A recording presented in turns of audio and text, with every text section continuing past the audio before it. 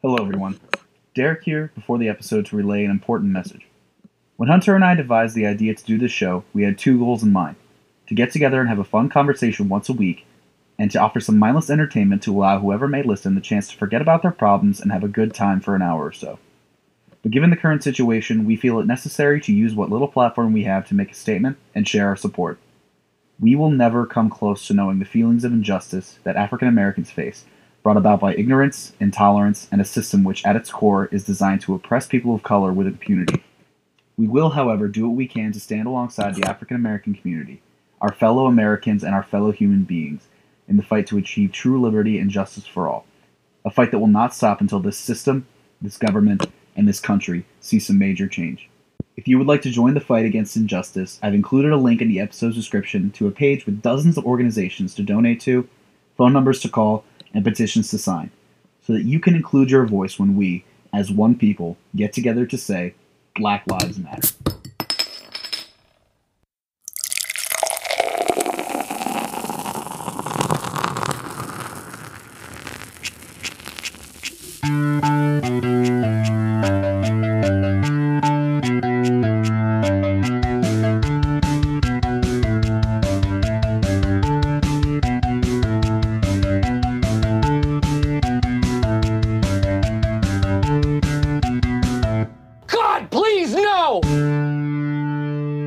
Last night I called out Tyler for not listening to the most recent episode because we were talking about Avatar, and he was like, "Wait, you haven't talked about book 3 yet?" And I was like, "Oh, that's because Derek and I texted about it." And I was like, "I feel like the worst person Dummy. ever." He told me, he said, "Next time I see you, I'm gonna punch you in the throat." Yeah, it's okay. It'll be a couple months from now. He won't know. Yeah. Okay. Hello, everybody. Welcome to episode 19 of Quarter Life Crisis. I'm your host, D-Rack, the man who needs no introduction but is giving himself one anyway. I'm joined, as always, with my lovely co-host, the star of an upcoming NBC sitcom, The Young and the Brainless. Hunty, how you doing, man? It might have been the nicest intro you've ever given me. Wow. I'm doing pretty good for myself. My family has thrown about $2,000 into the truck in about 2 weeks, in a 2 weeks time. So hopefully it doesn't break anytime soon. Well, yeah, you need that truck to get yourself to, what is that, like a 7-hour drive up to Buffalo? From College Park, yeah, it's about 7. Ugh, gross. Yeah. Anyways, speaking of things you shouldn't be doing while driving, Hunter, what are you drinking tonight? You don't? No, I'm just kidding. So today I'm kidding. I'm kidding. Everyone, I'm kidding. Today I'm drinking a double cannon from Heavy Seas because I need to get rid of them out of my fridge. But I also have my second beer is from Great Lakes Brewing Company. It's called Commodore Perry India Pale Ale. I don't know what it means, delicious. what it's going to taste like, but they're usually good, so whatever. Something a little sad though. I could only see in your little video. I could only see like the neck of the bottle, and I could tell by the label on the neck what beer you were drinking. So I should probably stop drinking beer. Me myself though, I'm not drinking beer. I have another High Life from Cigar City. It's just a good go-to. JLA, as Maggie Fritz calls it. So let's get this puppy pop. I hate when you do this. Why? I do it every time. I hate ASMR. This isn't really a topic, but one thing I just needed to mention. Did I tell you about how my car wouldn't start last week? Yes, you did. You're a big dummy. Yeah. So the viewers listening, I needed to go. Well, this was a saga. I needed to go to the grocery store, and so I was parked on the street in my neighborhood, and I went to find it. And my neighborhood is actually very bad with parking. It's very difficult to find a spot. I drove around for about 20 minutes last night trying to find a spot, and eventually parked kind of illegally, but not really. But I got in and my car wouldn't start, and I'm like, oh no. So I tried to turn the engine a few more times, and it just wouldn't work. So I got out and I saw this woman stop behind me, and she rolled down her window. She goes, "Oh, are you not leaving?" And I was like, "Oh no, I meant to, but my car's not starting." And I was gonna ask her if she could jump me, but she just looked at me and went, "God, parking around here is horrible," and sped off. So I'm like, thanks. Baltimore, greatest city in America. So I called my parents, and I was like, I don't know what to do. And they're like, it's probably something with the battery. Just jump it. I'm like, okay. So I called my roommate, and he ended up jumping it. And it was fine. And I drove down to the grocery store. I drove back, and it was cool. It was cool. So I parked in the garage, and then the next day I was going to leave the house, and I was like, God, I really hope my car starts. And I opened my garage, and in the darkness of my garage, before I opened up the garage door, I could see that an overhead light was left on in my car. So for about 4 days, this light was on, absolutely destroying my battery. And it's because I haven't driven my car at night in like 3 months. It's not my fault. I mean, I am an idiot. Well, no, it still is your fault. Hey, man. But long story short, it's fine. The battery got charged back up. Good. We're sitting pretty. I want you to know, because of that story, I made an entire Jeopardy category based on car parts for today. I hate you. I guarantee you I'll lose because I'm not good at it. Yeah, well, you might get one of them. I don't know. Okay. All right. Jumping into the first real topic of the episode. I would say that one of my favorite things to see every year are the animated movies that specifically Disney is coming out with. Okay. Wouldn't you agree? Yeah. So I decided to look back at our favorite organization, the organized event, the Oscars, and see when they established the Best Animated Picture category, which coincidentally wasn't until 2001. And there have only Shrek was the first one to win, right? Shrek was the very first one to win. So there have only been 19 winners of the Oscar for Best Animated Picture. That's weird, because animated movies have been around forever. Yeah, I look back at similar stuff, and apparently it was like animated shorts that are always winning. Like Disney's been winning them since like the 40s. So wait, did Snow White like count as an animated short, or did that just? I don't know. I guess they didn't just give an Oscar for him. I don't know. That's weird. They just didn't have an Oscar for him. But what we're going to do today, because you know how much we love our tier lists, we're going to go through all 19 winners for Best Animated Feature and do our best to put them in a tier list. You remember how this works? S is the highest, then A, B, D, C, going all the way down to the bottom. I just want to point out that to anyone who listens to this podcast, Derek, there was just two very different type of reactions because we said the word tier list. There are the people that are your tier list stands who are like, yes, tier lists. And then there are people who absolutely hate when we do this and are like, God, why? So we have Julie and then everybody else who listens to the podcast. So sorry. Well, at least this time it is about Marvel and it is about High School Musical. So we're chilling. True. It's different. Okay. So starting off with the winner of 2001, as you alluded to, Shrek. Brother, S for Shrek, it's S tier, dude. Dude, no. No, I'm just kidding. Come on. No, Shrek is the GOAT of all, of DreamWorks specifically, but of all animated have you heard the story about how, like, I won't go too long into this, but have you heard about how, like, Shrek saved DreamWorks? No, actually. Essentially, like, DreamWorks was, like, fledgling. It was doing, like, fine, but it wasn't going to last very long. And then someone pitched the idea of the William Steig book and was like, we should make this into an animated movie. And then they did, and Shrek now became, like, one of the biggest cultural juggernauts. And then it, like, catapulted DreamWorks into being this major animation studio. And I read this article and I was like, wow, it's really good for you guys. What I've been wondering in the past few years is, you know how Shrek has become an absolute meme online. Yeah. I'm sure that led to a lot of people wanting to watch it. And I wonder how residuals work for these movies. Like, are the animators getting money? I know, like, the voice actors are probably getting money. Yeah, it's probably I mean, like, the producers and stuff obviously still do because they're like tied into the company. Right. I would think like most of the creative team does. I don't think like all your animators would, because like that's a lot of people. But I mean, it might depend on like the percentage of how much they get. So like if you were supposed to only get like, you know, like 1% residuals, you might still get them. But if you're doing like, it might be like, oh, you're going to get 10% residuals for like 10 years after the film is released or something like that. I don't know exactly how residuals work. So, but I feel like it's definitely not everybody. There's no way. So I feel like it's definitely the voice actors, probably your directing team, or maybe just director, and then your producers probably. Right. Okay. Well, that makes sense. Yeah. Back to it. The next one, I don't know if you've seen this, but the next one is Spirited Away. From Studio Ghibli. I've never even heard of that. You've never heard of Spirited Away. What's it about? God, I almost don't want to tell you what it's about because I don't want to spoil it for you. Basically, it's this young girl whose parents are moving to like a small town in the countryside, and she's like really upset about it. And something happens where they get trapped and they get held captive by an evil witch and they gotta get back. I don't want to tell you too much about it because it's so good. Oh, this looks vaguely familiar, but I've never seen it. You've probably seen other like clips from Studio Ghibli. Just going off of my opinion, hope you can trust me. I'm just gonna put it in A tier and move along. That's fine. You gotta watch Spirited Away. It's a really good movie. I will add it to my running list. Okay, thanks. 2003 winner, Finding Nemo. Ooh, interesting. I've come to find out that as I've grown up, this movie hasn't aged very well. Well, it was what, like it was 2003. You said so. It really came out in 2002. Yeah, I can imagine some of the jokes are probably, but I go B tier for Finding Nemo. okay, I can put that in B. Yeah. I think Finding C, like obviously I don't know if Finding Dory won, but Finding Dory was definitely better. Finding Dory did not win, surprisingly. What year did that come out in? 2016? 16, 17? Yeah, that was up against either Zootopia or Coco, so it wasn't going to win. Oh yeah, Coco's gonna run away with that. So next we have The Incredibles, which, if you ask me, is one of the best Disney movies of all time. Correct. And I would put that in S tier. S tier. The next one, which I guarantee you have not seen, is Wallace and Gromit: The Curse of the Were-Rabbit.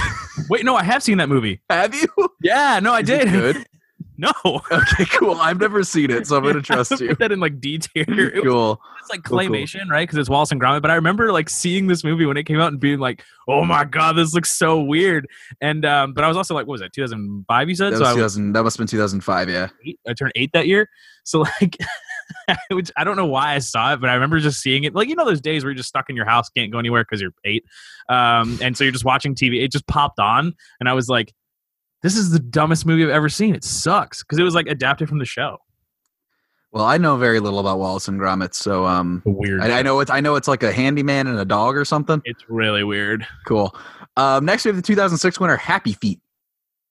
And if I were to give a strong opinion, it is solid C tier. I would agree with that. It's not a good movie. It's a dumb concept for a movie. Have a plot? It's that this penguin dances instead of sings, or sings instead of dances. I honestly don't remember. Oh, no. He dances because it's called Happy Feet. Right. And everybody else sings, and he can't sing. Yeah, but he's got some sick moves. He's got some happy feet. You know what I'm saying? Get out. All right. 2007. Are we in 2007? Yeah, 2007 winner.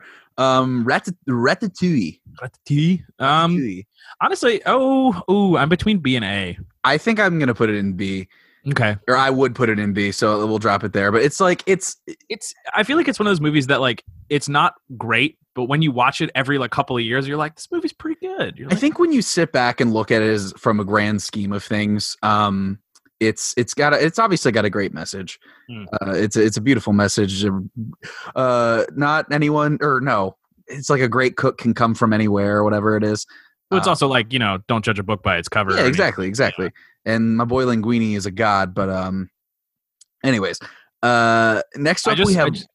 I just want to picture that in every restaurant I go to, in the back are just rats in people's hats, just cooking for them. I don't want to picture that, dude. As long as they're not touching the food, is fine. Next, I'm gonna go with WALL-E. I have opinions about this movie, but I want to hear yours first. WALL-E. I feel like WALL-E is so on the nose it hurts sometimes, like because I mean that's the point of the movie is like stop throwing your trash on like the ocean, but and that humans are lazy. But I think honestly, I would go C on that one. Okay, I was gonna put it in A tier, but I think we can compromise. I'll put it in B. Okay, fine. Because I mean, you know me, I'm a crunchy dude.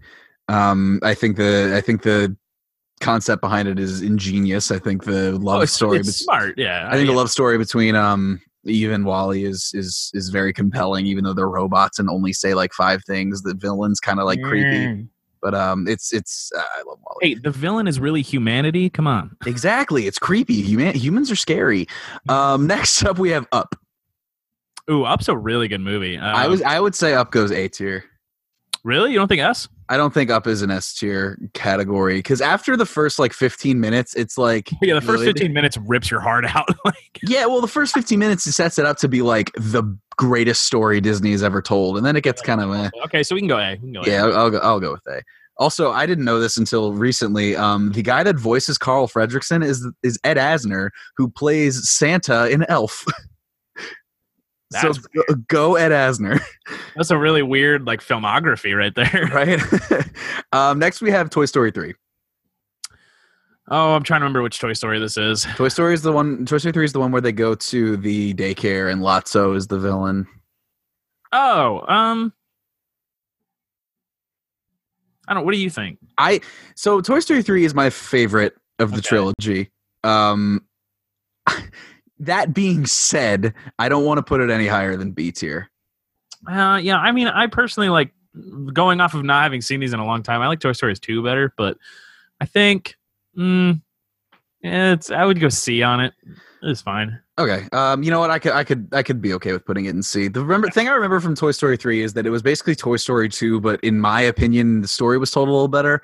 But I can see the arguments on as to why they had a ton of time to think about it. Exactly. Yeah. They had a decade, and then they went and ruined it with Toy Story 4. But anyways, We don't talk about that. next up we have Rango. Oh my God, I forgot about this one. Best Yeah. animated picture against who? Yeah, I don't know who was up against that year, but Johnny like, Depp, the voice of Rango. yeah, and I think I didn't like this movie because it was weirdly adult. It was weirdly like yeah, I didn't like it. I would say put it in C tier, but like I would, because it's not like a terrible movie, right? So like, yeah, it's not horrible. okay. So C's fine. Yeah, C's. All right, speaking of horrible movies, the next winner was Brave. You know how I like Brave. I hate Brave. I think it's a terrible movie. Brave is I think I just have like a weird like Scottish Highlands type deal going on, and I don't know why, but I do. Me and Michael reminisce in this together, but I don't. We can honestly. What are you thinking? D. I was gonna put it in D, but if you want to put it in C, I will. Fine, we can put it in D. D. Okay, cool. Put it there. Perfect. I am okay with liking trash sometimes. There are people that watch the Kardashians. Okay. Yeah, exactly. Next up, we have Frozen. Ooh. Okay. Wait. Huh. Okay. Well, if Frozen 2 were able to be on this list, Frozen 2 would be S tier, obviously. But Yeah. because it can't be. Frozen. I'm gonna say Frozen is B tier. Okay, I can I think put it's Frozen B in B tier. tier. It could be A, but I think it's B. My least favorite thing, we talked about this with the Disney bracket, but my least favorite thing is when people say that Tangled is better than Frozen just because That's not Frozen true. was more popular. Tangled's a good movie. It is not as good as Frozen. Frozen. There's a reason that Frozen like took off like storm. There's a and it was reason that because so Idina good. Menzel singing "Let It Go," but also it was a great movie. Right. Also, hey, don't you forget Kristen Bell in that movie? Oh, Kristen, how could I forget my queen? Yeah. Next, and you know how I feel about this, Big Hero 6. I remember watching it, but I don't remember too much about it. I assume you want to put it in S tier. You know what? My heart wants to put it in S tier. My brain would put it in A tier though, I'll do that. because I think it's a great It's a good movie. It's really good. Twist villain isn't great, but the story, everything except for the twist villain is very impressive to me. Next we have Inside Out, Ooh, a movie that I wholeheartedly would put in S tier. I would put that in S tier as well. That was a That's great movie. Amy Poehler is a gem in that movie. Also, like, who played what's her name? Angela on The Office. She was the voice of she voiced Sadness, I think. No, Phyllis voiced Sadness. Or that's what I meant. Phyllis. Yeah, Phyllis. Yeah, and then wasn't it Kelly? What's her name? The girl who played Kelly. Mindy Kaling. Yeah, didn't she voice Disgust? Yeah, I think she might have actually.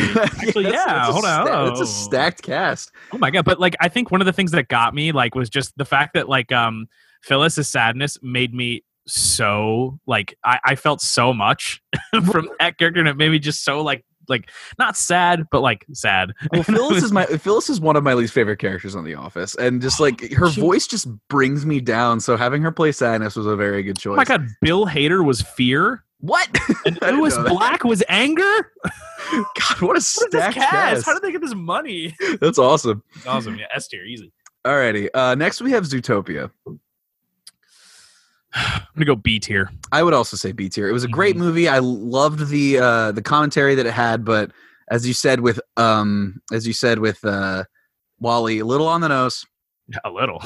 And I think what saves Zootopia and makes it a B tier movie is like the fact that its jokes are like it's really funny. It might be on the nose, but I think like one of the all-time greatest like animated scenes is the sloths at the DMV. Oh yeah, that's a great scene. Amazing. Yeah. So like I think like jokes like that are what make it. Yeah. Ha. The jokes in it are what's like carry the movie and save it. Otherwise, it'd just be like, okay, this is a puff piece. Like I don't really care. Next we have Coco. That's an S tier. What? Come on. What? I like Coco. Dude. I was sorely disappointed by Coco. Why? Are you just I watched it like 2 years after everybody else did. So you're pulling the Derek, everyone says it's good, so I should hate it look. It's like, not even that. It's like everybody said it was good, so I expected it to be the best movie ever, and it wasn't the best movie ever. I think I am very okay with A tier. I don't want to put it in S tier. I think like the thing about it is like they have like the twist villain in it, whereas like you think it's what's his name? The guy who's actually his actual father. Yeah. Or grandfather, whatever it is. And it's his hero. I forget it. Yeah, but like the hero is like actually evil. Like that twist was kind of like, okay, well, whatever. But I think number one, it's like the animated movies have like been lacking in representation for a long time. Like it's a lot of, with the exception of like Shrek, who's literally green. Because unless it's a movie where it's like, don't like judge somebody based on the way they look, like everybody's white. You know what I mean? Yeah, but that doesn't automatically make it a good movie. But I think that deserves to give it some notches. And then I think also just like I think it's just a wholesome story that's really good. But I can live with A tier. My main problem with it is that they say most important thing is family more than Michael Bluth in all 6 however many seasons of Arrested Development. So like, hey guys, you get it? You get what the we're message. Here? No, that's a good point. I didn't think about that way. But then also like I think it's stupid how they preach family that much and then just like no one knows that this guy like that was his name is Hector is the guy's the grandma's wife or husband. I was like, don't you think like she would have told somebody? Like I know she doesn't talk about him, but don't you think it'd just be a known thing? Yeah. Like I don't know. I think that's stupid. So I can live with A tier on it. Okay. Next we have, I think we're gonna have a general consensus on this. Spider-Man Into the Spider-Verse. Oh, S tier. Easy S. Spider-Man Into the Spider-Verse is top 3 favorite movies of all time. Okay, so my question for you about it: which Spider-Man is the best one in that movie? In the movie, like. Well, it's between the main 3 because the other ones don't get enough screen time. Maybe, but I don't know. I think based on what you see about the other ones, I my personal favorite. I mentioned Spider-Noir. I love Spider-Noir. If I were to probably I'd say Peter B, because he's the one that's played by Nick from New Girl, right? Yeah. You don't see an older representation of a whole lot of supervillains like after their prime, and I feel he's like obviously going through a lot. Yeah, I feel like that's what Peter Parker would be as like a 40-year-old guy. Yeah, and obviously Miles was incredible. I'm really glad that him and Gwen don't kiss at the end, because I was very scared that they were going to. At Star Wars. Yeah, really. Everything about that movie is incredible to me. And I love Spider-Man, so it makes it even better. And finally, I'm going to have to take your judgment because I've never seen this movie, Toy Story 4. I actually don't know if I've seen Toy Story 4 either. I just know it's bad. All right, let's put it in C tier and move along. Okay, I just heard it's bad. Yeah, I don't know who to trust because I've also seen good things about it, but I mean, well, there will always be people that are like, oh, it's Toy Story, Tom Hanks, like Tim Allen, like it's going to be good. I'm like, there was no reason to make that movie. No, Absolutely, they could have just left it at 3. Because like in 3, like spoiler alert, didn't like Woody like fake die at the end of 3? No, I mean they were all in the incinerator, and then they thought they were going to die, but then they were rescued. It was just such a perfect ending to a saga. And then they're just like, oh, we're going to make another one. And it's like, no. Cash grab. Yeah, I hate it. Okay, so that's all 19. Personally, I don't know if this qualified for 2019 nominations, but Frozen 2 should be on this list. Did nominations for the... What? Nominations came out in early January. I looked this up. Nominations came out in early January, but Frozen didn't come out until like November 29th or something. So it might have been too late but they to can cut off. No, I think it's films that have come out in December have been nominated before. Well, the fact that it didn't even get a nomination is infuriating. An animated feature? Yeah. For 20... Yeah, what the heck? That's stupid. Who are the nominations? Wait, so for Oscar nominations 2020, the complete list, This is best animated feature. Yeah, okay. I'm still looking at it. Toy Story, Klaus, Missing Link, How to Train Your Dragon 3, and I Lost My Body. I've never even heard of Klaus, Missing Link, or I Lost My Body. I've heard of Klaus. I've heard of that. That's like, what the heck is that movie? Man, the fact that Frozen 2 didn't get a nomination is kind of infuriating. Yeah. It's that's an injustice. But because I know movies that have released in December before, and like Frozen 2 is before that, movies that have been released in December have been nominated at the Oscars the next calendar year. So I don't understand. Like that's. And Frozen 2 is better than Frozen. I'm a Frozen 2 stan. I don't even hate to say it. I love to say it. I love Frozen 2. It was incredible. Shout out to my boy Kristoff for getting his boy band moment. Yeah, at not giving Jonathan Groff a song in the first movie. Yeah, right. Hughes? Okay. He was only in Hamilton, like whatever. All right. Going back over everything, that is all 19 features. In D tier, we have Wallace and Gromit: The Curse of the Were-Rabbit and Brave. In C tier, we have Happy Feet, Toy Story 3, Rango, and Toy Story 4. B tier, we have Finding Nemo, Ratatouille, WALL-E, Frozen, and Zootopia. Excuse me. A, we have Spirited Away, Up, Big Hero 6, and Coco.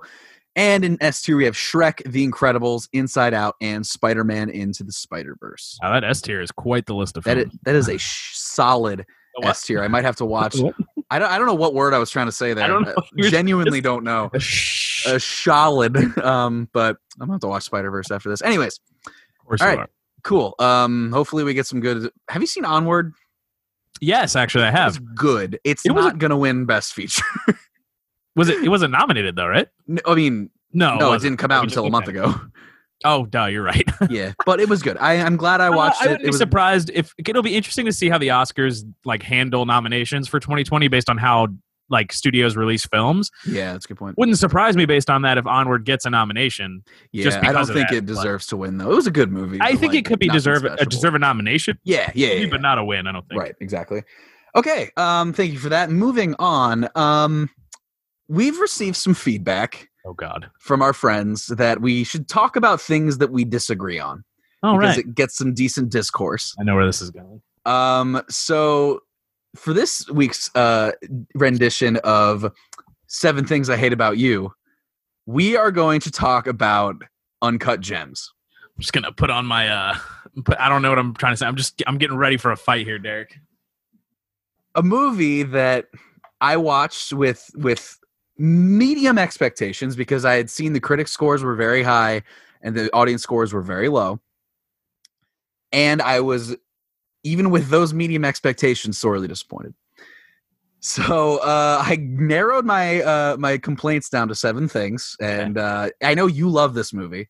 Okay, I'll go on the record and say I don't love it. I think it's really good, but I don't love it. Okay, you really like this movie. There are I have issues with it, which I may agree with you on some of these points, but I don't know. Okay, so back to it. First of all, the first thing I hate about Uncut Gems, I thought the score was terrible. Yeah, the music was weird. The music like didn't really have a purpose. It was just specifically in the opening and the ending. It sounded like something out of a bad 1980s sci-fi movie. When it's like swimming through his colonoscopy and it's got that, it sounded horrible. Yeah, the music I will say is a fault of the film. It just like it felt like it had no purpose. Like it was like why is it that. I talked about this with Joe. It's like the entire movie was set up to make you feel stressed, and then I'll get the to music this later. The music doesn't do it. Yeah. Yeah, exactly. I don't know. The music's just like here's a classical background to this stressful like plot. Now back to the opening. Elevator music. Yeah. It basically yeah. Going back to the opening. The second thing I hated about Uncut Gems, the opening scene meant nothing. The opening scene at the Ethiopian mine, it meant almost nothing. I think I don't want to say this is why it happened, but I think the reason we see it is because number one, you learn of what lengths people have to go to extract those kind of rocks, those kind of diamonds. Okay. So that's part of it. But I also think because of the nature of how, and you may touch on this later, but of how Adam Sandler's character talks, like just his inflection and the way he speaks.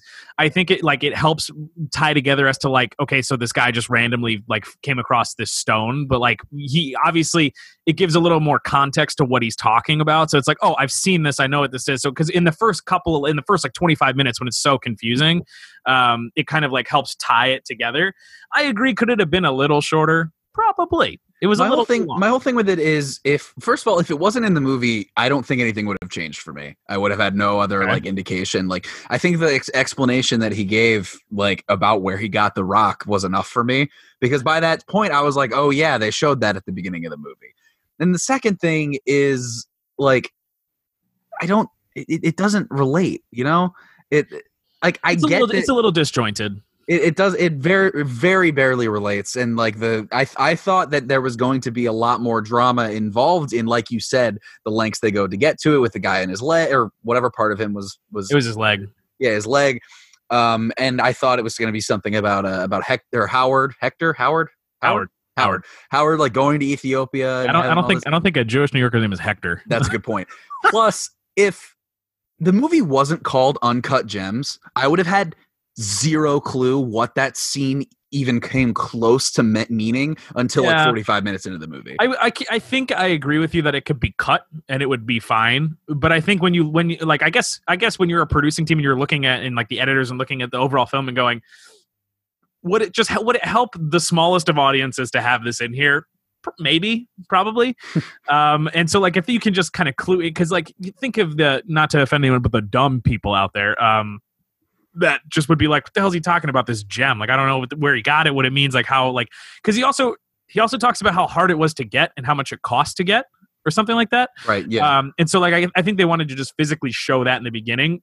Do I think it could have been done in like some kind of gimmicky flashback? Probably, but I don't think I think it helps being in there, but I don't think it helps as much to the point of how long the scene was and how much we sat in it. Okay. That I can agree with that standpoint. We're not doing a very good a job at not agreeing. I know, we're really getting... but we'll get to the point. We both just hate confrontation so much. No, here we go is the next one. Howard, disregarding his gambling problem, disregarding everything else, he is a Jewish guy that talks funny, likes drinking, likes having sex, and screws over everybody in his life. He is the same character that Adam Sandler played in That's My Boy, but more gritty and more Jewish. Okay. You're okay. when you say excluding everything up to be, I would be like, okay, yeah, I can believe that. When you're saying excluding everything else, you're taking away the parts of like the character that like separate it. Okay, so like I understand what you're saying at the bare essence of the character, like. Yeah, kind of. So, well, I mean, I'm going to get to that in a minute, but I think like, okay, so sure, get to that in a minute, but I think like stripping him of the things that like flaw him as a human being and like make him unlikable to people, but at the same time, which I can argue you root for him at the same time, like stripping him of those things, we'll talk about it. Stripping him of those things, like it's saying like regardless of all this stuff that makes him like a more complex person, you're like, he is this bit character that he played in this movie with Andy Samberg where he's a bad dad, which in essence, he's a bad father in the movie. So like, I understand what you're saying, but I think just taking those like elements away from him, it's like, well, yeah. I mean, like every actors have have roots in their performance where they get stuff from. So like, I mean, I can get what you're saying, but when you say taking away all this stuff, the only thing I'm taking away is a gambling addiction, which is you said gambling and all the other stuff. Okay, well that's just me. Taking away the gambling addiction, that's what he's left with, and like, sure. That's a big part of his character. I just think that's a very crappy crutch to lean on to make him an interesting person. I don't necessarily. So I know, like in That's My Boy, he's like an absentee father. I don't think in Uncut Gems he's an absentee father. No. He's not an absent. He was only an absentee father because he didn't know like his son was out there. Sure, but then when he shows up, I think it's a tamer version of that, because like if you watch that movie. If you watch Uncut Gems, it boils down to he doesn't know how to interact with women. Okay. Yeah. And so like, he doesn't know how to talk to his daughter. He doesn't know how to talk to his wife. Okay. And he just screws up both of those relationships. But with his son, until he takes his son into the apartment complex that he has this like weird burner apartment, he's got a pretty good relationship with his son. Like he's it's not a bad him and his son. What did they talk about? Well, they talk about sports, but that's hang on. I'm getting there too. But my whole point is, if you take That's My Boy, give Donnie Berger a gambling addiction, you have Howard Ratner. You have the same character, and I think that is lazy writing. No, sorry. I think that is poor writing for a character, given the drastic difference between those two movies' plots and motivations. I think that's bad writing. Well, and That's My Boy. Do we also see his interaction with like his actual family, not like his like wife and kids, but like with his? He doesn't have a family, and That's My Boy. No, I know, but okay. So, but part of what makes Howard Ratner who he is his interaction, like the fact that he's being chased down by his own brother for money.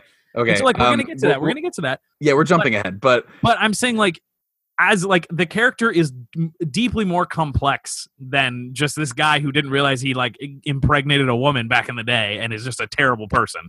Okay, like Howard Ratner is actually like a garbage human. Like he's one of those people that you see that is successful at what he can do, and like yes, he's successful at gambling. Sure, he's got a gambling problem, but he finds his way out of holes all the time, and you see that throughout the entire movie. But that even with stuff that doesn't have to do with gambling, there's stuff he just finds his way out of and can talk his way out of everything and just maneuver, and he can move the chess pieces on the chessboard really well, but then it still ends up biting him in the butt, because at the end of the movie, like he's moved one too many times and it ends up getting him dead. Spoilers. But I don't know if I necessarily agree with that fully. I can see it, but I don't know if I agree with it. Okay, I have refutations, but that's a further point. Number 4 is something that's like it's a nitpick. I just thought it was really obnoxious watching it. I couldn't ignore it. Why was The Weeknd so important in this movie? Oh, I never understood that. That was so like the very first scene when they introduced Julie, she was like, "The Weeknd was there," and I'm like, "Yeah, this movie takes place in the late 2000s. This is funny." 2012. He was just there so much. Why was The Weeknd so important? I really don't like. I could probably dig up some weird, stupid reason for why he was there so much, but it wouldn't hold much weight. I think they emphasized him so much to really get you to understand the time frame, which is terrible. Which is stupid, because they literally based the movie off of the 2012 NBA Eastern Conference semifinals. Like that's a year, dude. That's a time frame. This whole movie takes place over like 2 weeks. So like. Yeah. Everyone knows what time of year it is. And like, you don't need to have The Weeknd there all the time, which was odd. I think it's almost like the Adam Sandler like knows The Weeknd. It was just like, yo, you want to be in this movie? Like, honestly, yeah. That was a weird part for me. I was like, why is he here? It was another one of those things. If you took it out of the movie, it would have had no impact. But the fact that it was in the movie, I agree with made it worse. I think opinion. Also like she could have just been like hooking up with some random dude at a club. She didn't have to be it didn't have to be The Weeknd. And also like screw Howard Ratner. I argue that she didn't love that guy at all. Like she didn't love Howard Ratner. Their relationship confused me. I didn't understand why they were he obviously wasn't rich. Like, well, he wasn't rich, but he definitely had more money than it showed. Yeah, but having money and being wealthy are two very different things. That's true. But I don't think he was like. I don't think he was like, he had an apartment and a house on Long Island, and like his wife didn't work, obviously. So I think he had more money than was let on. Yeah, Idina Menzel was also a weird choice for this role. I think she did fine, but like, I liked her. I kind of liked her. I was like, why are you okay? Going into that, number 5, you've said a lot about his interactions with his family, and which yes, his family was emphasized a lot in this movie, and with the interactions of like putting his son to bed and then watching sports with his other son, and then the Passover dinner. What holiday was that? It was Passover. It was Passover dinner with his whole family, where he was doing the English. His grandmother was doing the Hebrew or whatever. And then, or his mom maybe, and then like the interaction, like you said, with his son when he had to use the bathroom. At the end of the day, his family meant nothing. Absolutely nothing. They didn't like. I understand what you're saying. Are you saying his like nuclear family, like his wife and kids, didn't matter? Well, no, I'm saying like for all the time that they spent in establishing that his relationship with everybody in his family and his his interactions and why he is pushed in one way or the other personally because of his interactions with them. Like, I don't think other than his brother-in-law, I don't think you saw any of them for the last 20 minutes of the movie, except for when she randomly is in the last scene right after he dies. You don't see them. They're not important. When there was that scene at when he had that nonverbal exchange with his son at the dinner table, I'm like, oh shit, he's gonna die. They're gonna go after his son. And then I was like, oh, that's a great point, because it could be a motivator and it could be a way for him to actually show some humanity. And then just it's not even that they didn't explore it. It's not even that they went after it and he didn't change, which also would have been a very good point. It's that nothing happened. I think, and I think part of your distaste for this movie is the main character shows no change or transformation over time. No. I think based on what you just said is they didn't there was no reason for him to realize the error of his ways, because the character ultimately doesn't do that. Okay. He ultimately doesn't understand that what he's doing is stupid, bad for the people around him, bad for the people he cares about. I think his family ultimately is super important because, number one, his family's the reason he gets killed. His brother hires those hitmen because he's fed up that this guy hasn't paid him back, and it's because he has this gambling addiction, which you've said before that just having a gambling addiction isn't as interesting, which I can understand. I can totally get to being oh, this guy just has a problem with gambling too much and trying to make it bigger and bigger. I totally get that. That's kind of a weak plot device. But when you see how it's affecting his father, when he basically coerces him into buying that the gem at the auction for X amount of money, which he should never have put it in the auction anyway because it's stupid. When he when his brother basically hires those two goons that end up kidnapping him and beating the crap out of him and then leaving him in the trunk of his car, when he has to bring his kid into this sketchy apartment, basically they're just showing you over time just how bad, just how not even bad, but just how crappy of an individual that he is. But at the same time, they show him in an element with his family, with his larger family, that you personally may not have, but many people ultimately felt with him because they're he has this larger nuclear family that's clearly cares about him and doesn't want to see him go down this path. Because I don't know about you, but if I don't think my family would want to see me or any of my other siblings or cousins go down a path of extreme gambling and get involved with the wrong people. But I think that even though, because the character himself doesn't recognize the error of his ways, you feel this kind of sense of well, Jesus, what was the point? Why? Why was this a thing? Did we learn anything? And I think the point is, you learn from him not changing, but you have to see his relationships with all of his family members to understand that. Okay, remember when he goes into the room with his wife who's trying on the prom dress from high school, and she says to him, oh, I can't believe this still fits or whatever, and he sees her, and he's immediately has this not nostalgia flashback, but it's basically I'm done with the other girl. I'm done with this. I'm done with everything. But at the same time, he's not, and he's still double and triple playing people. And I think the point is, because we see this relationship with all of his family members, we understand that he's never going to understand that he's a bad person, that he's just as a human. But it's on us to understand and learn for ourselves that we have to recognize that there are ramifications to every little thing that we do, no matter how big or small it seems. And you have to be able to see that through the lens of people that you're closest with. I think your analysis of that was very profound, and I agree with what you're saying, but the way that the movie presented it felt like you came up with something that the people who wrote the script didn't.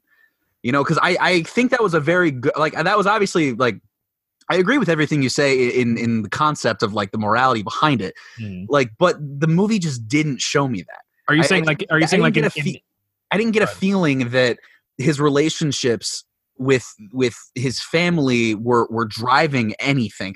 I think the fact that he like you said played his father into going into the auction and is lying to his wife and his basic is abusing everybody, mentally abusing everybody is important, but if that hadn't been his father, if it had been just like somebody he knew from Temple or something, if it hadn't been his wife, if it had been a girlfriend that he used to know, like, it wouldn't have changed. And I think that the fact that and it's not even the fact that there's no change, it was the fact that there was no payoff. Because what you said about like the fact that the character doesn't change, my biggest rebuttal to that is the entire Captain America trilogy. Steve Rogers is the same exact person at the very beginning of the first movie to the very end of the third movie, with bigger muscles. Almost the same exact person. But Captain America is inherently good, okay? No, that's not what I'm saying. I'm saying that the character doesn't have to go through change to exemplify like a good arc, you know? I'll say Jordan Belfort in The Wolf of Wall Street. He was a scumbag at the beginning, a scumbag at the end, you know? Like, it's still a good movie. It's still a good arc for him to go through. Yeah. You know, I just don't think this was presented in such a way. So let me. Are you saying that the stakes weren't high enough?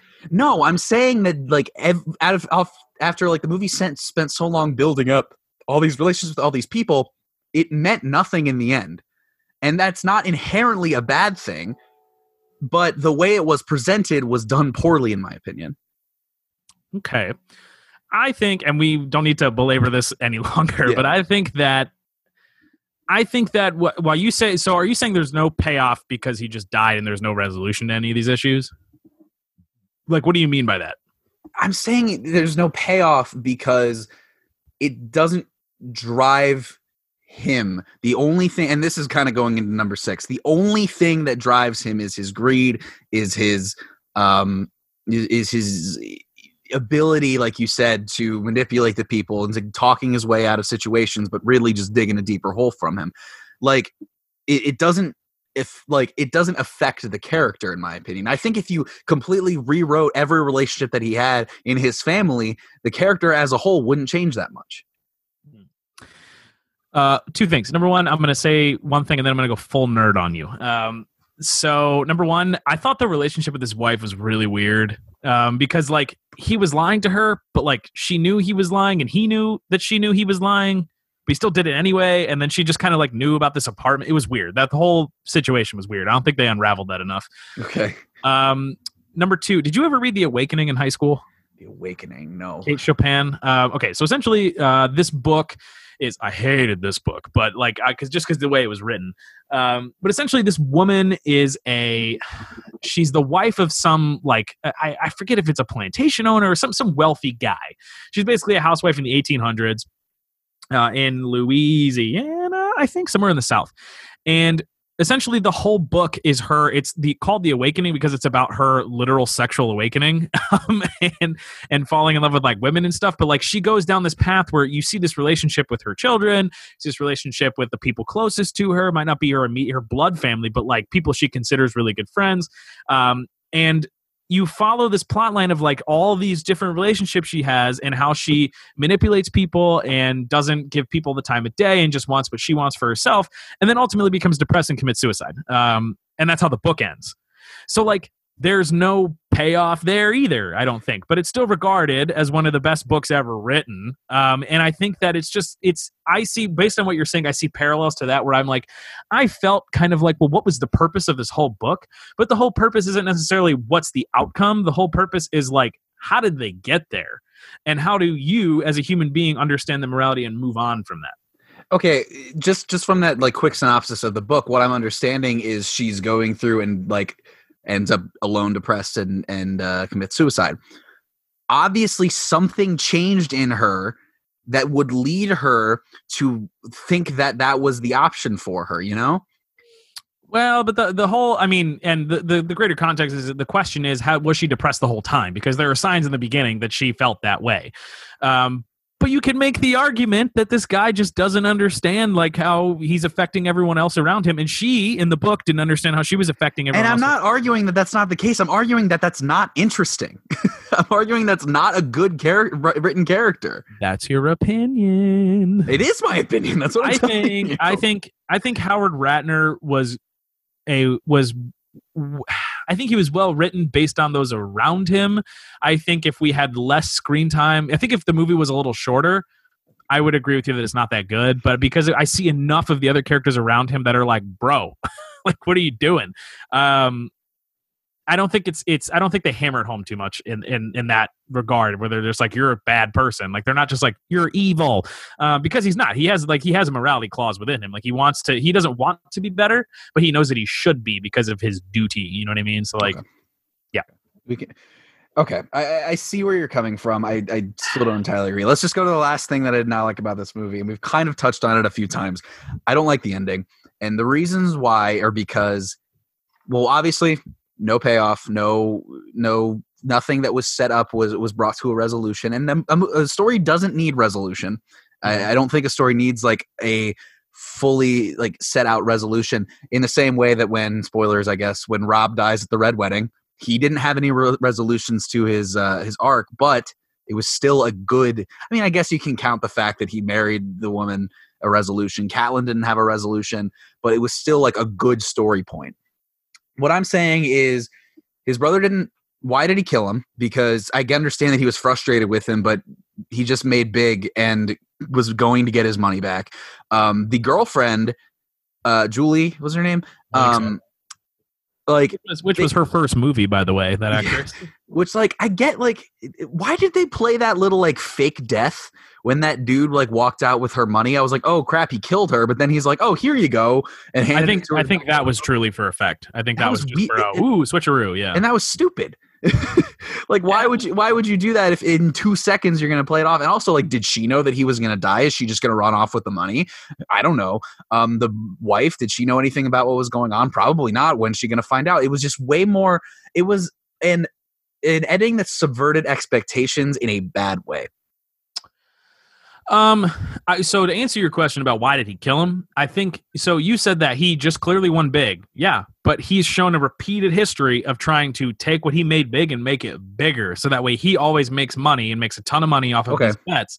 So I think that the guy was like, screw this. We can easily find the girl because like, it's not that difficult to track down a naive, like, person that she was. Were you about to do some misogyny there?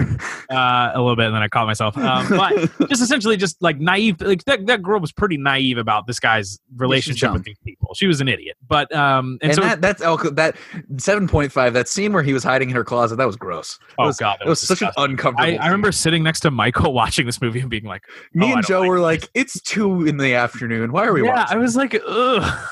And then I watched it with my mother and forgot that scene existed. And then as soon as it happened, I was like, oh no. So I think that's probably why they killed him, because he was like, enough of this. We can find the girl. He can't bet anymore and lose this money, whatever.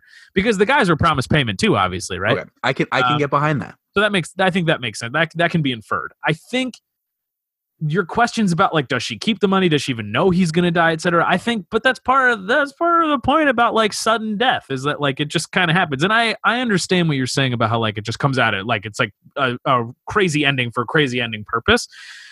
But I think it's a pretty honest story about like an honest ending about like some guy that thinks he's really good at playing his hand and tries to do it too many times and ends up paying the price for it.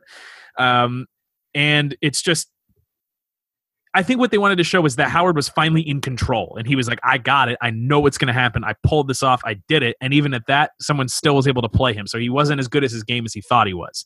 And I think that's just like one of the things about death is like, if it comes out of nowhere, well, how do the pieces get picked up? How do we move on? How do we know? And I think, you know, like for people we know in the past week, it's the similar situation. So like, how do you like just suddenly figure it all out, make sense of it and move on? You don't.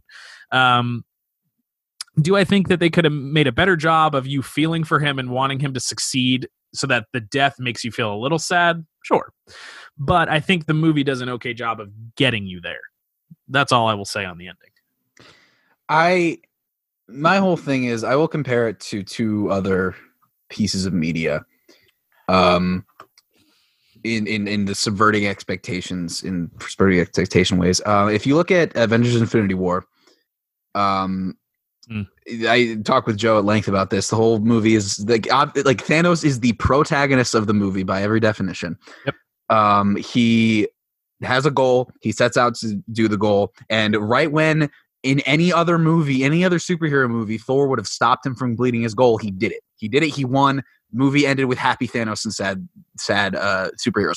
Nobody knew that was coming. Nobody walked into that theater thinking half of the planet's going to die, half of the universe is going to die, Thanos is going to win, and our heroes are going to lose. Nobody thought that. That was a great way of subverting expectations. Game of Thrones Season 8, Episode 3. When the Night King is walking in slow motion to kill Bran, and Arya jumps out of the ground to kill him. Terrible way of subverting expectations because there was no setup, there was no payoff, and it was just like, I guess it's over now. Bad way of subverting expectations. And I would relate Hector dying to that happening because technically, like the setup, however you want to think it was, the setup was there, quote unquote, but the lack of payoff on it and the actual resolution of it was just so empty that it left me wanting everything else. Okay, so real quick, I don't think there's supposed to be a payoff or a resolution necessarily. I think it's just like, oh, Jesus, he died. Okay, dang, all right. And I'm not disagreeing with that. I'm saying that that's a bad way of writing a movie. Sure, but I think also, like, to your credit, Infinity War, superhero movies like with that kind of arc you've been predispositioned to, like, you've been trained to say, okay, this is how this movie is supposed to end. So, like, it was a pretty easy way of them going, like, all right, well, you can just kill everyone, and then we have a part 2 coming out a year later. So, like I think in the moment, everyone was like, Jesus, he actually did that? Like, oh my God. And I think you're right. It's a good way to subvert expectations, but it's based on stuff you've already seen previous. You've already seen the way it should end beforehand, the way, like, the common way of doing it. Uncut Gems isn't a movie like that. So, like, it's not necessarily going to follow that story arc. And then with the Night King, I remember when that happened and we were in the same room and I was like, what was the point of the Night King being around? I can see a point for not Hector, Howard. I call him Hector again. You did. I can see a point for Howard being around, but not the Night King. The Night King we learned nothing about, and then they just killed him, and that was it. And the real villain was Cersei the whole time. And I was like, okay, that's dumb. I agree with you that was a stupid way of killing off people, and proof that the writers of Game of Thrones needed source material. So, haha. Eat your heart out, D&D. Yeah. So I think I understand where you're coming from, but I think that, like, the Night King had absolutely no purpose in being in that show at all, other than being like, he's evil, and then just dying, and we never learned anything about the White Walkers or him or anything. So I don't necessarily agree fully, but I understand where you're coming from. Okay. Just as a whole, I didn't like it. You did. I liked it. Go watch it. It's on Netflix. Don't watch it. It's a waste of 2.5 hours of your time. Anyways, watch and leave comments in the comments. Yeah, the comments on Spotify. Spotify, yeah, the comments. Real cool. Cool. Okay. Well, hopefully that satisfied some people who think we agree too much, because that was some good discourse. That was a good like 35, 40 minutes on us arguing with each other. Cool. So let's get into, for our last segment, something that we'll probably have a decent amount of agreements on. Avatar: The Last Airbender. Oh, baby. Book 3, Fire. As we always do. Oh. Which was fire, by the way. Next week on Quarter Life Crisis episode or podcast, I will have a new co-host. Hunter, as we always do. Well, first of all, spoiler alert if you haven't watched it. Hunter, what questions you got? Well, so okay. So does the Legend of Korra? What person does that follow? So Legend of Korra picks up about 70 years after Avatar: The Last Airbender. Korra is the new Avatar that is reincarnated after Aang passes away. Okay. Because I mean, I don't understand, like, I understood, like, the ages of all the characters, like, all the principal characters. They were all, like, 12 and then became, like, 13 by the end of it. I think Zuko was a tad older. But... yeah, Zuko was, like, 16, I think, in the beginning. But I think it was... First of all, I really liked Zuko and May's relationship. I thought that made the most sense out of anyone that he was going to be with. And then they tried to pull that Katara stuff, and I was like, yeah, Katara shippers are the worst. I hate them. No. I was like, do not do this. I was like, that'd be the most toxic relationship of all time. But so I think that I'm kind of confused about how old all the adults are, because, like, Aang and Katara are just, like, hooking up, or so were Sokka and what's her face? Suki. Yeah, Sokka and Suki, and I'm like, aren't you guys like 12 and now you found like mates for life? Like, what is happening? So in the episode, I think Aang is 12, Katara is 14, Sokka is 16. Is he really? Yeah, Sokka's older. I think maybe Sokka's like 15. I don't know. I think still I know he's older than Katara, and I know Katara is 14. that's older than he looks. Toph is either 11 or 12, and Azula is 14. So like they're not that like old, but they're. I always thought Azula was older. Yeah, no. Azula is the younger sister, but like Joe and I have decided the different ages are infant, young child, fully grown adult, and old person. Those are the only four four ages in Avatar. Yeah, like because I was like, these people are just like full on like making out on the camera, and I was like, aren't you guys like technically the equivalent of a 6th grader right now? Like this is kind of weird, but I guess it's also like you just weren't making out with the moon when you were in 6th grade. Dude, I wish I was. That'd be awesome. That was one question I had. Another question I had was like, so I thought that the relationship between Aang and Zuko was played out really well at the end. It was just I bought into it about them becoming more friends. And it was an interesting parallel between Avatar Roku and Fire Lord. Was it Ozai, right? Sozin. And I was like, ooh, interesting parallel. I like this. And I also like that I called that Zuko like wasn't fully evil. It's the biggest red herring of all time. Yeah, nothing gets by you, dog. Him being evil in the first season, I was like, nah, okay. I was like, once they're introducing other evil people, I was like, Zuko about to flip. He's going to do it. And even after Ba Sing Se, when he turns on his uncle, I was like, he's not going to feel good about this. So I was glad that I called that. I don't know if I had really many questions. I think they tied everything up pretty nicely. It was one of the better endings to a series that I've seen in a while. Word. I thought that 4-part finale was dope. Yeah, it was the finale is so fast. Like the animation was crazy. I was this is nuts. I know we don't have to talk about Azula going nuts because we already talked about that the other day.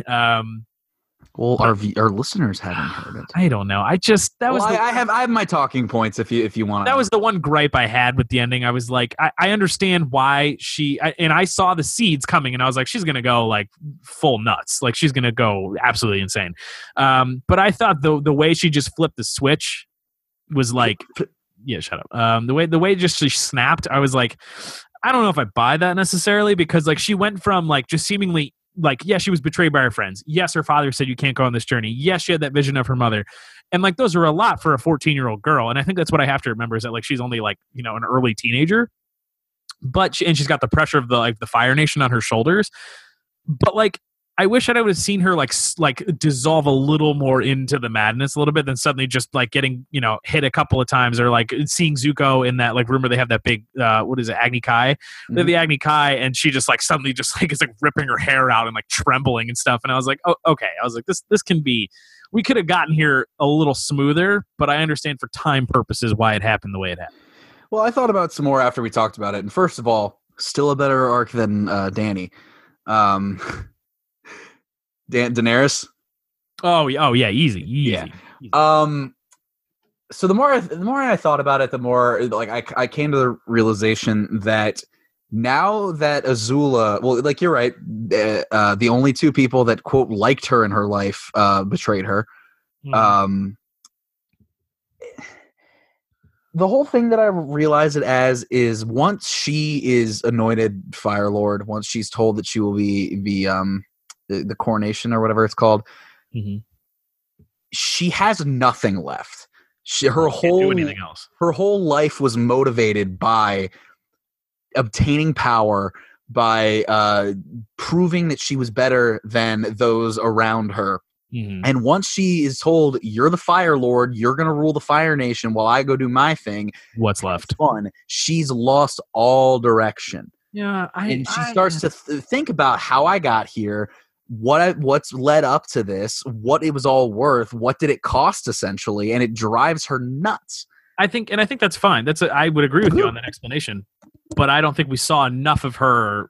Like, and watching someone just think is boring, but I don't think we saw enough instances before she finally like went crazy about like, because she went absolutely nuts. Okay, I also think there was some like you can tie it back to the beach episode where it shows that she was so poor at existing in normal life that she realized that she could never do it again. So I think the seeds are there, but you've got to like look. I think harder. okay. I forgot about that episode. Which Great episode. Come on, man. Oh, it's really good, but I like forgot about that in context of like the larger war that's going on and like what it represents. So Yeah, it's the whole thing. It's just like Fire Nation again think that they're chilling. I can buy it, but I wish that I would have seen I think I wanted a slower descent into that, but like it's okay. It's fine. Whatever. Okay. So we can type that off of my talking points. So I've got a few more since it's the last season. First of all, this is something that you had a problem with at the beginning. Aang and staying hidden. This is really only an issue in the first episode, but it was something that you kind of had a problem with. What do you mean? Well, you told me that he was kind of being whiny when he couldn't show that the Avatar was still alive. Oh, no. I wasn't. Are you saying, in the first episode of book 3? No, I was saying that he was being like, based on what I like meant, he has since like redeemed himself in that aspect. But when book 3 starts and he's like just lucky to be alive, he's like a complete a-hole to all of his. It's not because I didn't see it as he can't, not because he can't show himself. I understand why you'd be frustrated about that. That makes sense. But like, they're both like, everyone in his company is like, bro, you're lucky to like not be dead right now, and like I had to use this like special water to make sure that you don't die, and he's just like acting like this brooding, angsty piece of crap for like a couple episodes, and I'm like, bruh, like, and you're to your point was like he just died. I'm like, yeah, I don't care who you are. If you have a near-death experience, you're going to be like, well, thank God I'm alive. Now what do I do? But like, that's always in the back of your mind. So like, if I'm lucky to just not be dead and away from my friends and like just the whole world was riding on me, but now I'm just toast. And now the world has to wait X amount of years for the next Avatar to really like fix it. I don't know. I thought that he was a little too angsty for that. But then he turned it around and fixed. I forget which episode it was. I think it was.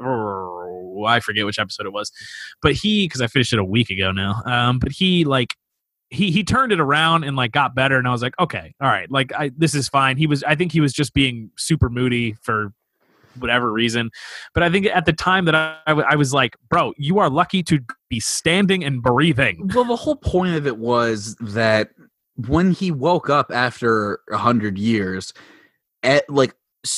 people that he ran into basically told him like, you failed us, you ran away and you screwed us, and this is your fault. Like, why would you do this? So he had this whole notion that he failed the people of the world. It was his fault that the war raged on as long as it did. So when he died, when the world thinks he's dead, in the back of his mind, he's thinking, I failed the world again, and I could have prevented it, and this was once again my own fault. There was a lot more than just I died and I'm glad I'm alive. It was this is something that is my responsibility, and I screwed it up again, you know? Yes, but there's a difference because of the first time he made the choice to leave and then he got, trapped in that storm and had to like put himself into the ice essentially. And I understand I that's like his personal choice to leave and just ditch the people because he wasn't like ready mentally.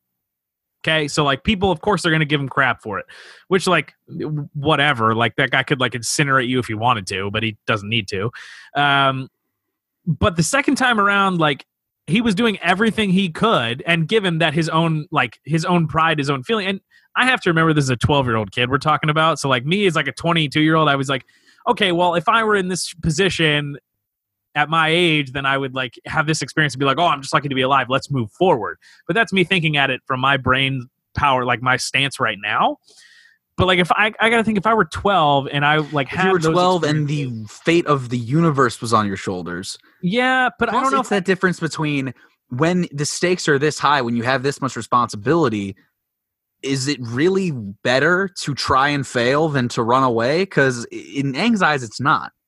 In Aang's eyes, it's worse. Sure, but I still think it's inherently different because one, he chose to run away and not help, and then the other one, he was helping, and I understand how that failure can make you upset. But I think the number one thing overall else is that like, okay, well, I can try again. Like I have the opportunity to do so. You know what I mean? And like that wasn't. I don't think that was shown enough. Well, the thing is, he's like, I'm back. I can prove it, and this is how I'm going to prove it. And he tries to gung-ho jump into it when everybody else is saying, you don't need to do this. And he's saying, yes, I do, because I'm the friggin' Avatar. You know? It's that sense of responsibility weighing over him that he felt he failed. And two, since he didn't absolutely fail, he needs to prove that he's going to be successful. So there's a lot more riding on it than no, I guess. But I think also the other thing about it is I think one of the morals of the story is that, like, you can be as powerful as you are, but you still need help.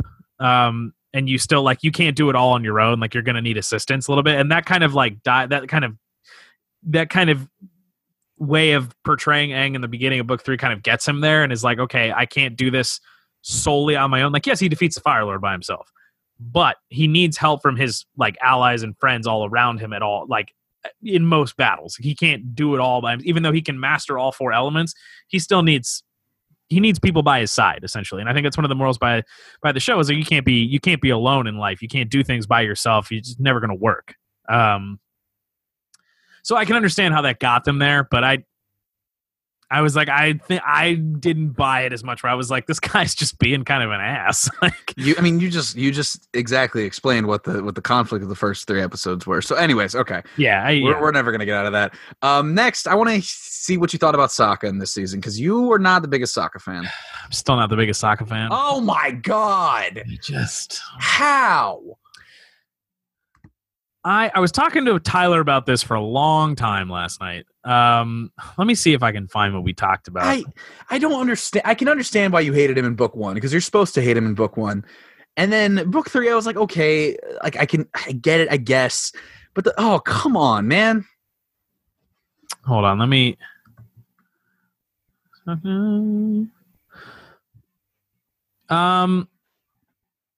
So I said that. Well, Tyler said that his development, he didn't really have much character development until the Swordmaster episode, when his character development is literally him going, oh, guys are about equal to women, which, like, is a good thing to portray and tell young audiences, like, hey, like, people are equal and should be. And I was like, yeah, like, Sokka's purposes were really just like, hey, women are good too, and I don't understand it, but I'm going to go along with it. And I've already told you, I think even for the TV rating for the show is Y7, which can be like, I don't know, 7 to like 12-ish is like what it's aimed at. Kids aren't that stupid that, like, they don't need to be that told on the nose that someone is either super brilliant or super dumb. Like, stuff he says is just like, he just serves to be either comedic relief because he's an idiot, or he comes in the clutch in the last minute because he understands something about like intelligence and strategy that somebody else doesn't understand. And I'm like Sokka he just doesn't do it for me. I think he just like, he tries to, and I understand why he tries so hard. I get it, because he wants to prove himself, because his dad is this big, cool, like, warrior who went off to war and is like, he's trying to live up to that mantle. But I don't know. I think his best moments are with Suki. I think his best moments are, the episode where he talks to Toph about Katara and saying, like, hey, like, I understand what you're feeling about her. I totally understand why you are displeased with her, but, like, look, here's why she's super good. That was, I think, Sokka's best episode in the entire series, because you saw him understanding the humanity of somebody else that he even disagrees with all the time. That he's like, bro, like, Katara pisses me off like 24/7, and I don't agree with everything, most things she says. But at the end of the day, she's going to make sure we don't get killed and that we can survive on the day to day. And I think that was like a good moment for Sokka, because you saw a more complex side of him, which is like, here's somebody that I don't really like. I kind of disagree with. And, you know, as a sibling, I meant to, like, rib her, but also be there for her. But he, like, straight up took it on himself to say, I need to stand up for this, for my sister, and I need to stand up for the cause that we have. I think he showed more promise towards the end of the season when he's like, oh, we should rescue my father. We should rescue these people. I can lead this charge in battle. And, like, that's fine. But I think it wasn't enough to really, like, make me turn around on Sokka, because I was like, for two seasons, I was like, bruh, can you please just pick one or the other? I was like, I understand why you're funny. I understand, like, why you are good at battle because of who your dad is. But I'm like, Jesus, please just, like, stop being so like two-faced essentially. Like, be more deep than that. And I think in the last half of book 3 we get there, but it's not enough for the first 2.5 books. I genuinely don't know what else you could be asking for. As soon as the sword master episode on that Sokka, I don't understand what more you're looking for in that. Well, that's what I think. Like the two episodes of the Boiling Rock are peak Sokka. You know, that's exactly who he spoke. A major strategist, still kind of a goofball, but still can get stuff done when he's got the opportunity to do it. Him and Zuko working together, I wish we had seen more of them, because that was so on point as to exactly what Sokka has always wanted to be. It's God. Which episodes were the Swordmaster one? Which one was that? It was episode 5, I think. That was when he got the meteor sword. Okay, so I liked that episode for him, and then I think a couple episodes after that, I was like, all right, well, we're back to regular Sokka. What I'm saying is I think that the writing turned him around towards the end of the series, like towards the latter half of book 3, but it wasn't enough to just be like, holistically, when I look at Sokka, I'm not just going to look at a half of one season. I'm going to look at everything I know about him, and I'm like, sorry, it just wasn't there for me. Not my type of character. I was like, you need to have a little bit more of a complexity to you. That complexity has been shown since the first episode, dog. I don't know what else you could be asking for. I don't think so. Genuinely don't know what else you could be asking for. Okay. Next, I just want to hear your opinion on how dope bloodbending is. Bro. That mess was crazy. That episode, and when I finally got the hint that we were going there, I was like, okay, so this crazy woman in the woods is going to teach Katara bloodbending. And the fact that she was like kidnapping people, and like the fact that you make them do whatever you want based on like moving the water in their blood, I was like, it's scary, whoa. Man. It's scary. I was like, that's the craziest thing I've ever seen. And then Katara uses it on a couple of people, and I was like, damn. I was like, Jesus. That's crazy. Nope. Well, I mean, you're not going to watch Korra, are you? I might. I don't know. Probably not. Probably not. Probably not. Okay. Well, the main, you know how Aang takes away Ozai's firebending? Yeah. The main villain in the first season of Korra has the ability to do that. Like he's like leading this equalist gang, basically non-benders, like rising up against benders, saying that they're treated like garbage and all this stuff because they can't bend. And everyone's like wondering, like, how does he have this ability? What can he do? Blah blah blah. And it like turns out that he's a bloodbender and can like block the chi in somebody's brain and like take away their bending. It's nuts. Like bloodbending is scary, dude. Bloodbending.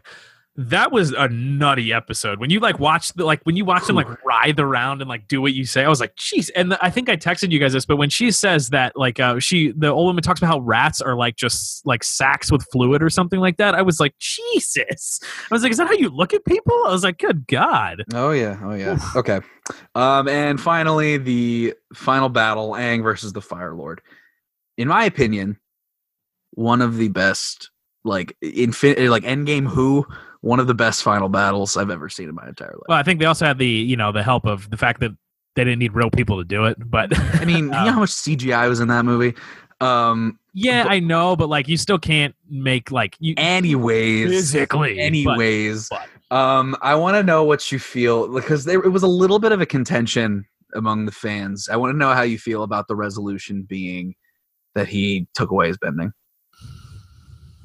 Well, I think like so the whole premise of the show, before we get to this rendition of like this Avatar era, when it's like when it's Aang as the Avatar, it's like, okay, well, why is Aang important? Like why yeah, he's the last Airbender, yes, he's got to defeat the Fire Lord. Those are all important reasons, but like why don't we see, why are we looking at this Avatar specifically? You know what I mean?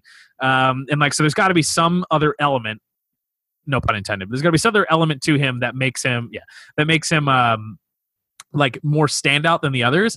And I think it's the fact that like his morality clause says, I can't kill people. Like I'm not going to do it. And I won't do it. And this, like, I agreed with it and I understood, like, yeah, you shouldn't, like, the answer isn't killing somebody. And it never is.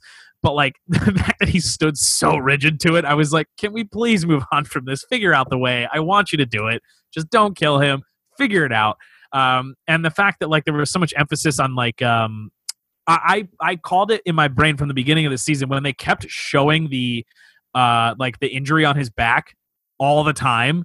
They kept making sure to show it at least like once an episode so that you would remember that it was there. And I was like, this has to mean something down the line. And then eventually, like, I was like, so his defining thing is that he understood what like no Avatar, or maybe Avatar, maybe they have, but he just didn't know. Like no previous Avatar in the first couple before him could understand. It's like there is a higher element to the fact that you can just bend all the elements, okay? And like there is an idea that there is a like a higher power that you can access in order to defeat evil. And I think that it was a really smart way of doing it, because I was like, how else do you not kill the Fire Lord? I was like, he's super evil and like you need to get rid of him. I thought it was a smart way. I thought it was a nice way of getting around like this fact that the Fire Lord is an evil piece of garbage. And like, because if you just lock him up, he can easily get out at some point. Like it's not hard. And I thought it was a clever and unique way of being like, oh, Aang is is one of the most important avatars because he understood it, and we didn't have to kill someone in a kid's show. Exactly. I think the most interesting thing I've ever seen pointed out about the final fight. One, I don't like how the one thing I don't like about it is that he gets thrown into the Avatar state because the spot on his body where his chakra was blocked was randomly hit. Little bit happenstance. I can understand why they moved it. It was fine. I can get over it. Of course, you knew it was important because they kept showing it all season. I can get over it. Somebody pointed out that, obviously in the final fight, Aang is the protagonist, Ozai is the antagonist. Easy. Once he enters the Avatar state, it's now that Aang is the protagonist, but the Avatar state is the antagonist, because Aang's whole motivation is to defeat the Fire Lord without killing him. It's his whole motivation. But the Avatar state, once he goes into it, Aang loses himself a little bit and very mercilessly is going to murder Fire Lord Ozai. Yeah. Like up until the very last point before Aang takes back control of his body, he was going to die. Yeah. And finally, Aang was able to overcome like the spiritual side of it and be the powerful Avatar that he knew he was going to be. Right. Do energy bending and get to the resolution. Yeah. So, in conclusion, one of the best TV shows, definitely the best cartoon ever made. Watch it if you haven't, even though we spoiled everything. It's still worth watching. And I'm probably going to watch it 5 or 6 more times over the next few months. Yeah, it was good. I liked it. I liked it a lot. On a scale of 1 to 10, what do you give it? Probably give it an 8. Okay, I can take that. Because like the story, it was well done. Nope. I said the story was well done. Okay, perfect, cool. Yeah. Alrighty, well, this is going about an hour and 10 minutes. So, Hunter, why don't you we segment it on into Crisis Averted and tell me who you're sending some love to today. I'm trying to think. The world's pretty much in a stagnation, but I'm sending all of my love and Crisis Averted to all of my friends out there that are out protesting. Be safe. Know that what you're doing is worth, and you are good people to society for it. So all of my friends that are standing up for injustices, I appreciate you and hope that you do it safely. Yes, of course, absolutely. I would love to shout out my fellow and former Images tour guides. You guys are an amazing organization. You know exactly why. Make me very proud to be in your ranks and keep doing amazing things. But other than that, that's all I got. Hunter, any last words? I love you all. And with that, like I said, next episode I will have a new co-host. So Hunter, any final words for our viewers? My final words are still, I love you all. Okay, perfect. They're listeners, Derek. Well, whatever. Our patrons, who the heck cares? Anyways, for episode 19 of Quarter Life Crisis, I have been D-Rec along here with Hunty, wishing you an excellent day. Goodbye. Bye.